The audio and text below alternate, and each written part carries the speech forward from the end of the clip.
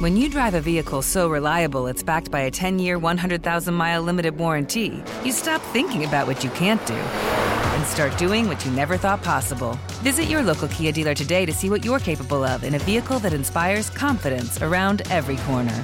Kia, movement that inspires. Call 800-333-4KIA for details. Always drive safely. Limited inventory available. Warranties include 10-year 100,000-mile powertrain and 5-year 60,000-mile basic. Warranties are limited. See retailer for details.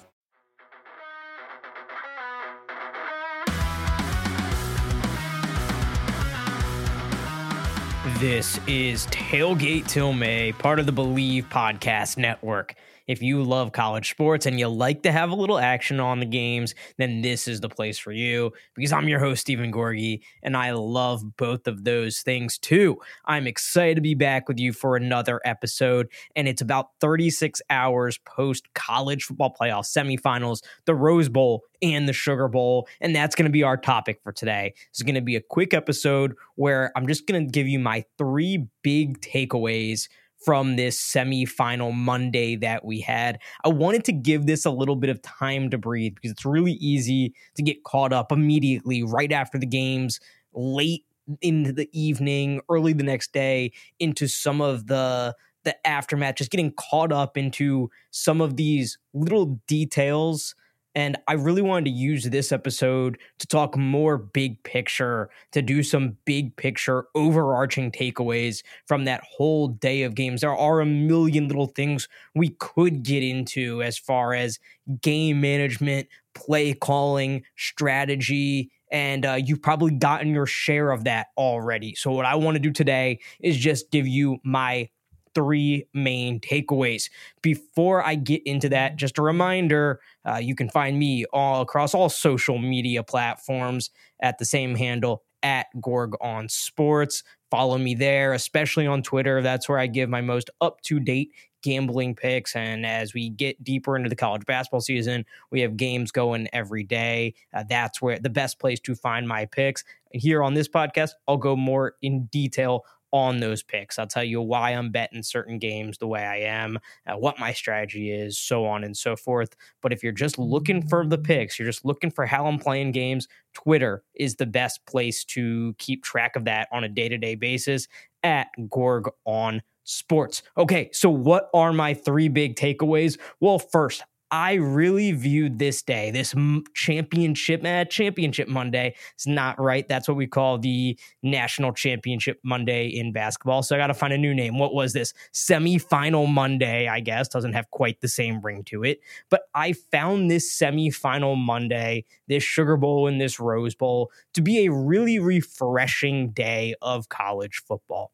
For somebody like me who spends so much time thinking about the kind of macro changes in the sport, for somebody like me who isn't super excited about a lot of those macro changes, who is kind of worried in some ways about the sport and what we might be losing, I found this day to be very refreshing, because for 6 or 7 hours, this was just about the best parts of college football. What's going on between those white lines. There was great play on the field. It was great atmospheres in both places. The Rose Bowl, of course, an iconic stadium, a lot of tradition, a lot of history, and there's plenty of argument to be made about whether the Rose Bowl has held up progress in the sport of college football. It's not really an argument. I mean, they emphatically have. But it is still a very cool scene. I love the tradition of college football, and good or bad, the Rose Bowl was a huge part of that tradition. The scenery is beautiful there. It is an old school football stadium where there's not a lot of other amenities, which I think is really cool.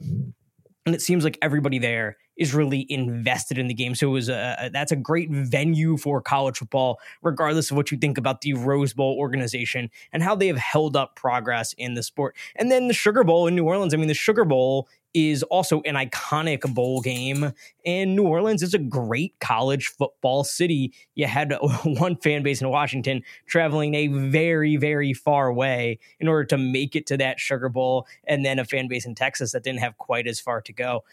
But the Washington Washington fans, they did show up. They showed up in droves, and the Texas fans showed up just as you would expect. And I thought it was two really good atmospheres. And then you add that to the fact that this was the best day of semifinals I think we've ever had. And there's really not a ton of competition. It's either this year with Washington beating Texas and Michigan beating Alabama. It's last year with TCU beating Michigan and Georgia beating Ohio State in that game that ended just seconds before midnight on New Year's Eve as that kick flew wide for Ohio State, and they fell to Georgia in that game. That was a really cool moment. I think these last 2 years have clearly been the best 2 years of the college ball playoff. It's really been the only years where we've had two very, very good games, competitive, compelling games. And I don't know what more you could ask for this year with two games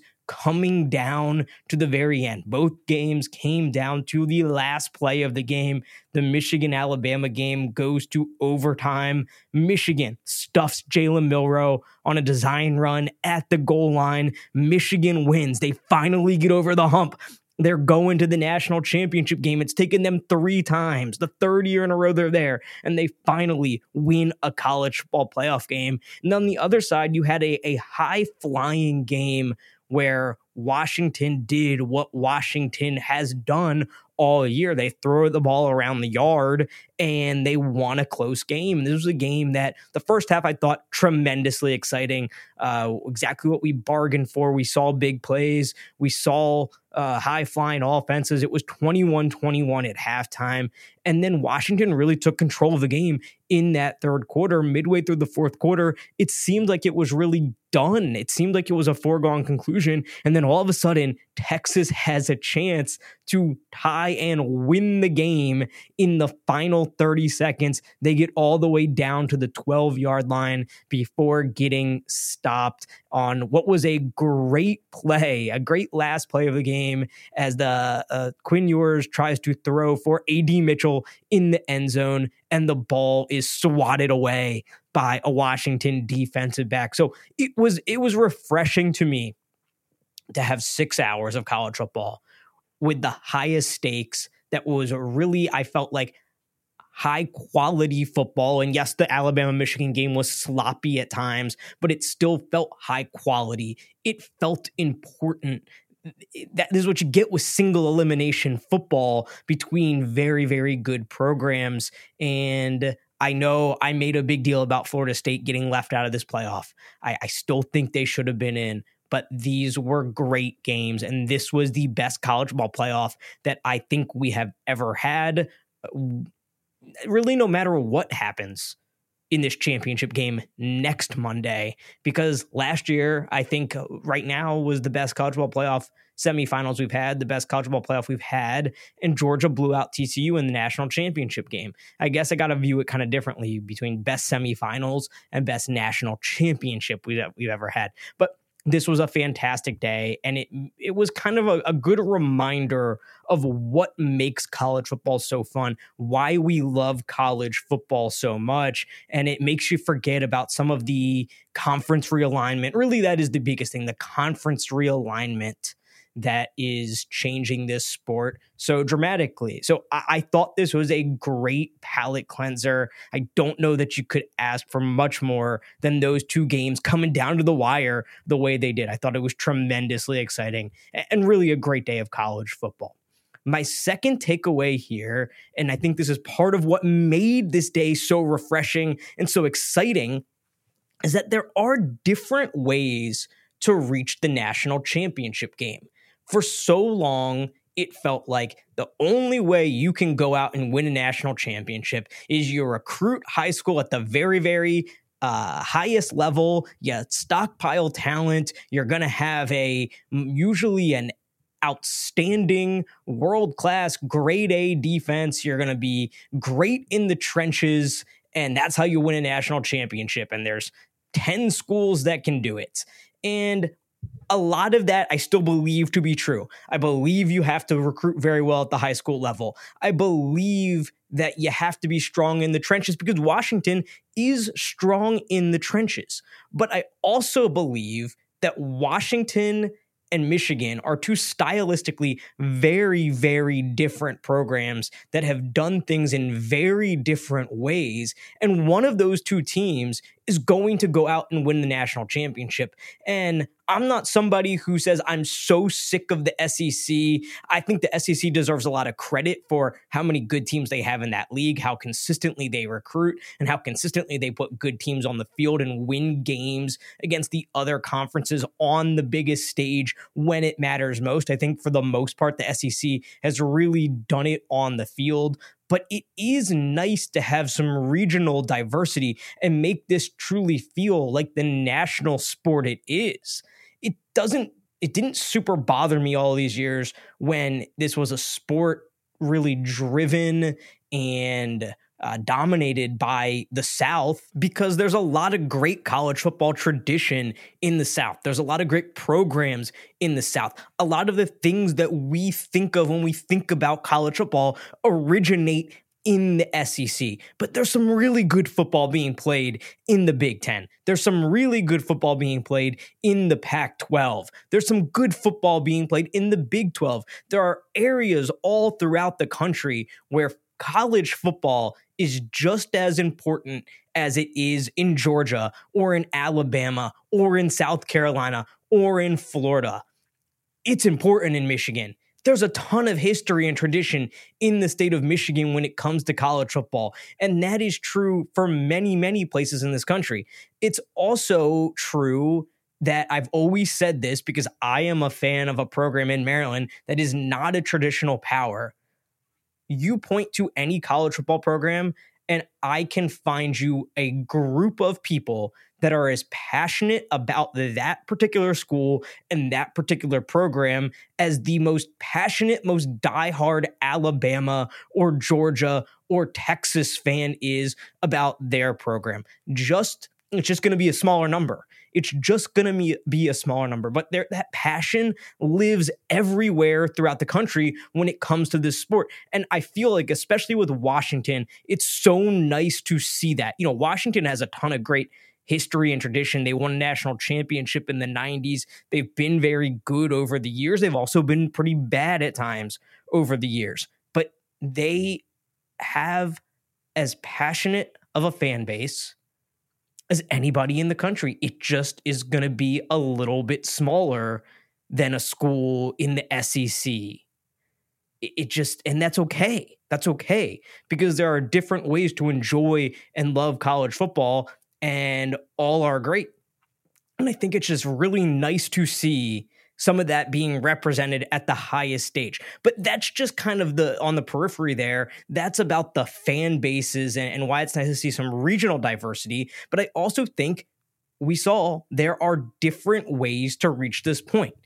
Washington is doing it by throwing the ball all over the place with an elite quarterback and an elite receiving core. And that is how they're doing it. They do have a very good offensive line. They do. They won the Joe Moore Award as the best offensive line in the country. We saw them get after the quarterback. But when you think about Washington, you think about them throwing the ball deep. And when you think about Washington and you think about Michael Penix, you think about Michael Penix. When you think Washington's offense, you think Michael Penix. They got Michael Penix out of the transfer portal as a transfer from Indiana. That is a drastically different path than most of the quarterbacks that we have seen in the college football playoff that lead teams to national championships. Yes, I know Stetson Bennett at Georgia ended up going a very unique route. He was at Georgia. He then went to junior college. He then came back to Georgia. Very unique path, very unique route. And Stetson Bennett ended up being very good and a very important piece of that team. But he wasn't the driver of that team the way Michael Penix is the driver of this team. That defense in the first year was certainly the driver of that Georgia national championship team in 2021, the 2021 season. It's one of the best defenses we've ever seen. Michael Penix is the driver of this team along with his receiving core. And, he wasn't a guy who was the 5-star quarterback coming out of high school who landed with this program and has been there ever since. He took a different route. He took a different route going to Indiana and then transferring to Washington. I think we're going to see more and more of that in the future. And I think, the transfer portal will still trying to figure out how it impacts this sport on a macro level. And a theory that I've been working on is that the transfer portal actually might provide some of these schools that are maybe a tier below the bluest of blue bloods, a tier below that blue chip ratio where over half your roster is 4 and 5 star prospects. It might actually give those schools a chance if they can grab a quarterback, if they can find talent like Washington did with Michael Penix. And I mean, you're kind of seeing it with Ole Miss and what they're doing in the transfer portal class this year. They are getting a ton of talent out of the transfer portal, and they're really gearing up for a run in the first year of the 12-team playoff. They're kind of going for it there. So Washington took a very different path, chose a very different way, plays a very different style of football than Michigan does. And Michigan, yes, they've done it more traditionally as far as recruiting, and they've recruited at a very high level, not an absolutely elite level, not a Georgia level, not an Ohio State level, not an Alabama level, but they have recruited at a high level, but they have decided to do it their own way. They are not a high-flying offense. They are going to run the ball. They're going to control the game, and they want to be physical. They wanted that was something they really prided themselves on, is being more physical than Alabama, and indeed they were. Indeed, they were more physical than Alabama. But they have done it their own way, where they've said, we're going to run the ball. We're really only going to throw when we need to, and we're going to win it with our running game and defense. And in sports, I feel like there are only so many types of stories, right? I think in storytelling, 7 basic story types. There's not that many stories really out there. It's like rags to riches, a quest, a tragedy, a comedy, things like that. Well, in sports, there's only so many. It's, you have a team trying to get over the hump. That's Michigan. They were there. They couldn't do it. They're now getting over the hump. You have a team like Washington that kind of comes out of nowhere. Well, let's call it the new kid on the block story device. You have the dynasty. You have the team going for greatness. Well, that has to be Alabama and Nick Saban. That had to be Georgia and Kirby Smart throughout the season going for 3 straight. There's only so many of these types of stories, and we had a couple of different ones this year. Washington and Texas probably fall kind of closer to the same bucket. Although, with Texas, you can say it was the return of Texas. Texas is back. Steve Sarkisian overcoming a lot of obstacles and personal demons in his life to get back to this point and nearly get to a national championship game. So again, this probably goes more to just being a refreshing college football playoffs than the fact that there are different ways to reach here. But I thought that was fun, that there are these kind of different storylines involved in the college football playoff, and that there are these different stories that we're watching. It's not all the same story. For so long, it felt like it was all the same story when we had all those Clemson and Alabama championship games. And this feels very, very different. And if you look back at those championships, I would say you could make the point.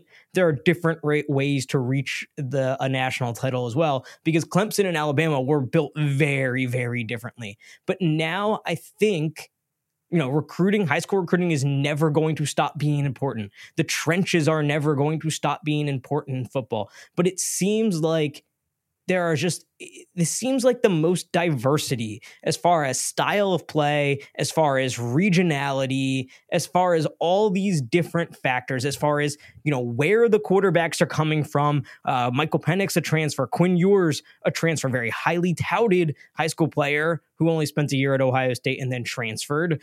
Those 2 quarterbacks were transfers. Jalen Milroe and J.J. McCarthy committed to their schools out of high school. But even stylistically in that Michigan-Alabama game, I mean, Jalen Milroe, a very different quarterback than J.J. McCarthy.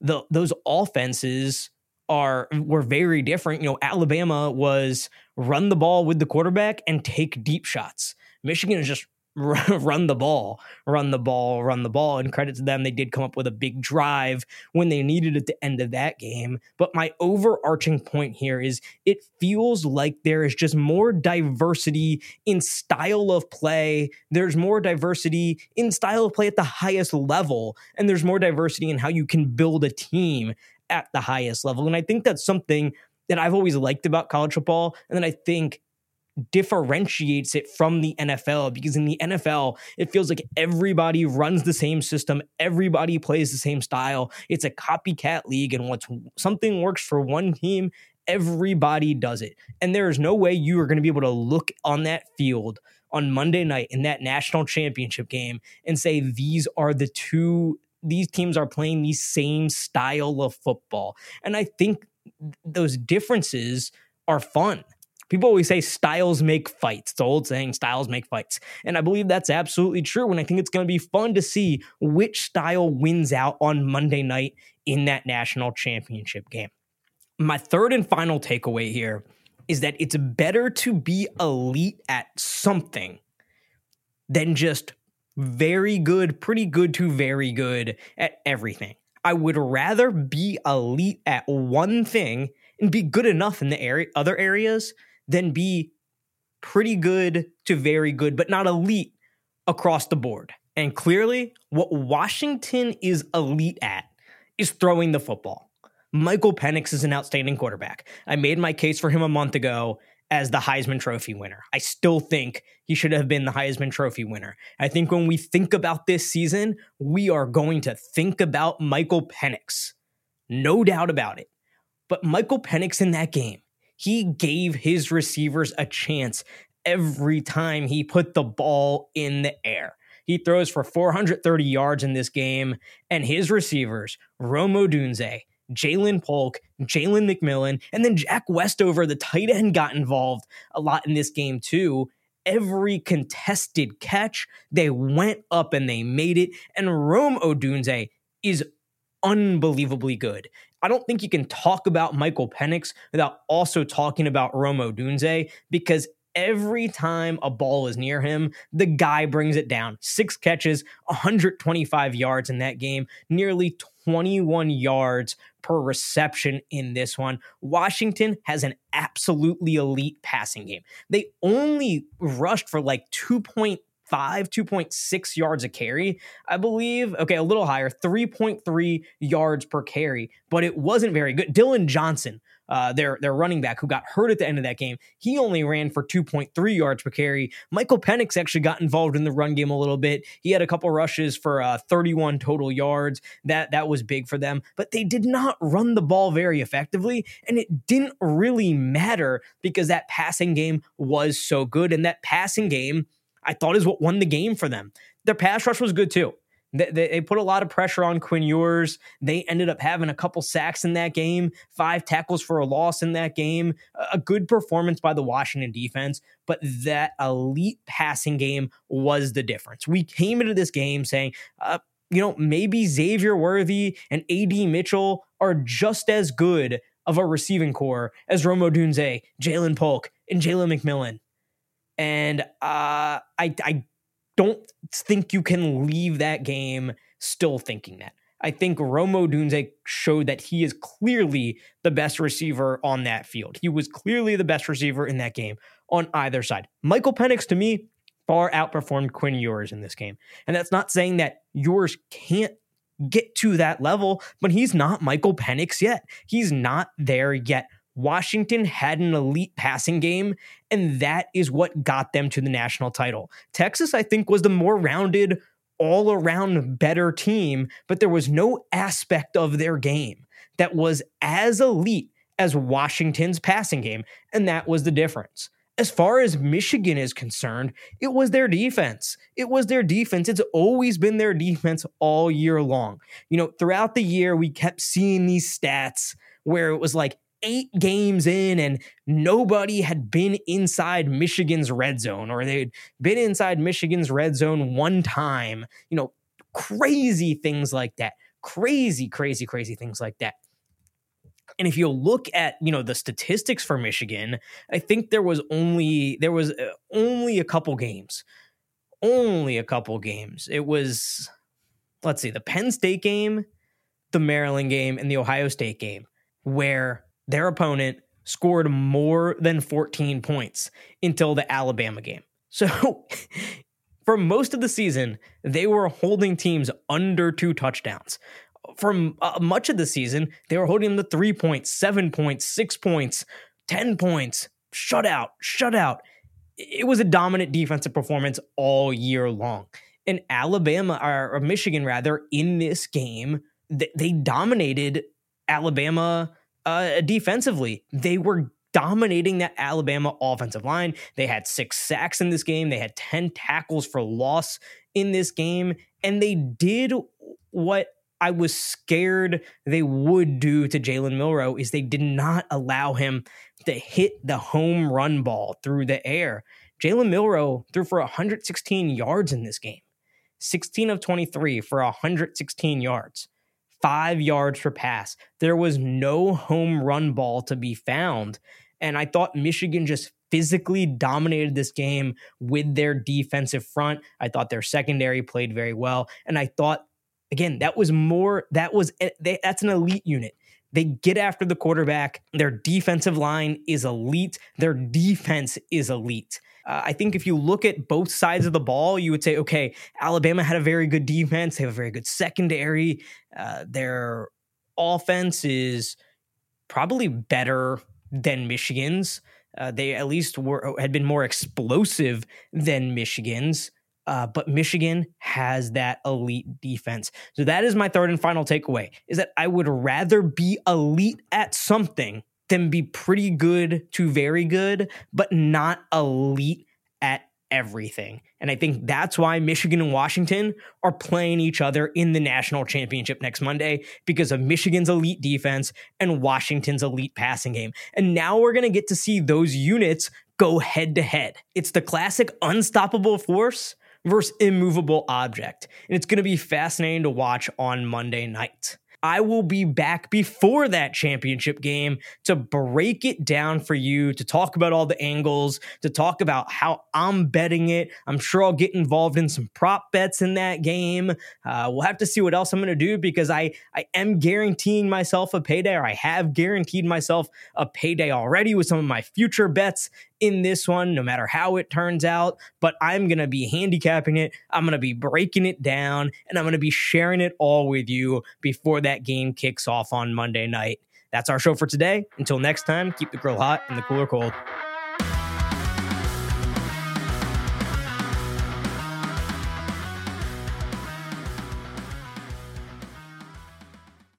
When you drive a vehicle so reliable it's backed by a 10-year, 100,000-mile limited warranty, you stop thinking about what you can't do and start doing what you never thought possible. Visit your local Kia dealer today to see what you're capable of in a vehicle that inspires confidence around every corner. Kia, movement that inspires. Call 800-333-4KIA for details. Always drive safely. Limited inventory available. Warranties include 10-year, 100,000-mile powertrain and 5-year, 60,000-mile basic. Warranties are limited. See retailer for details.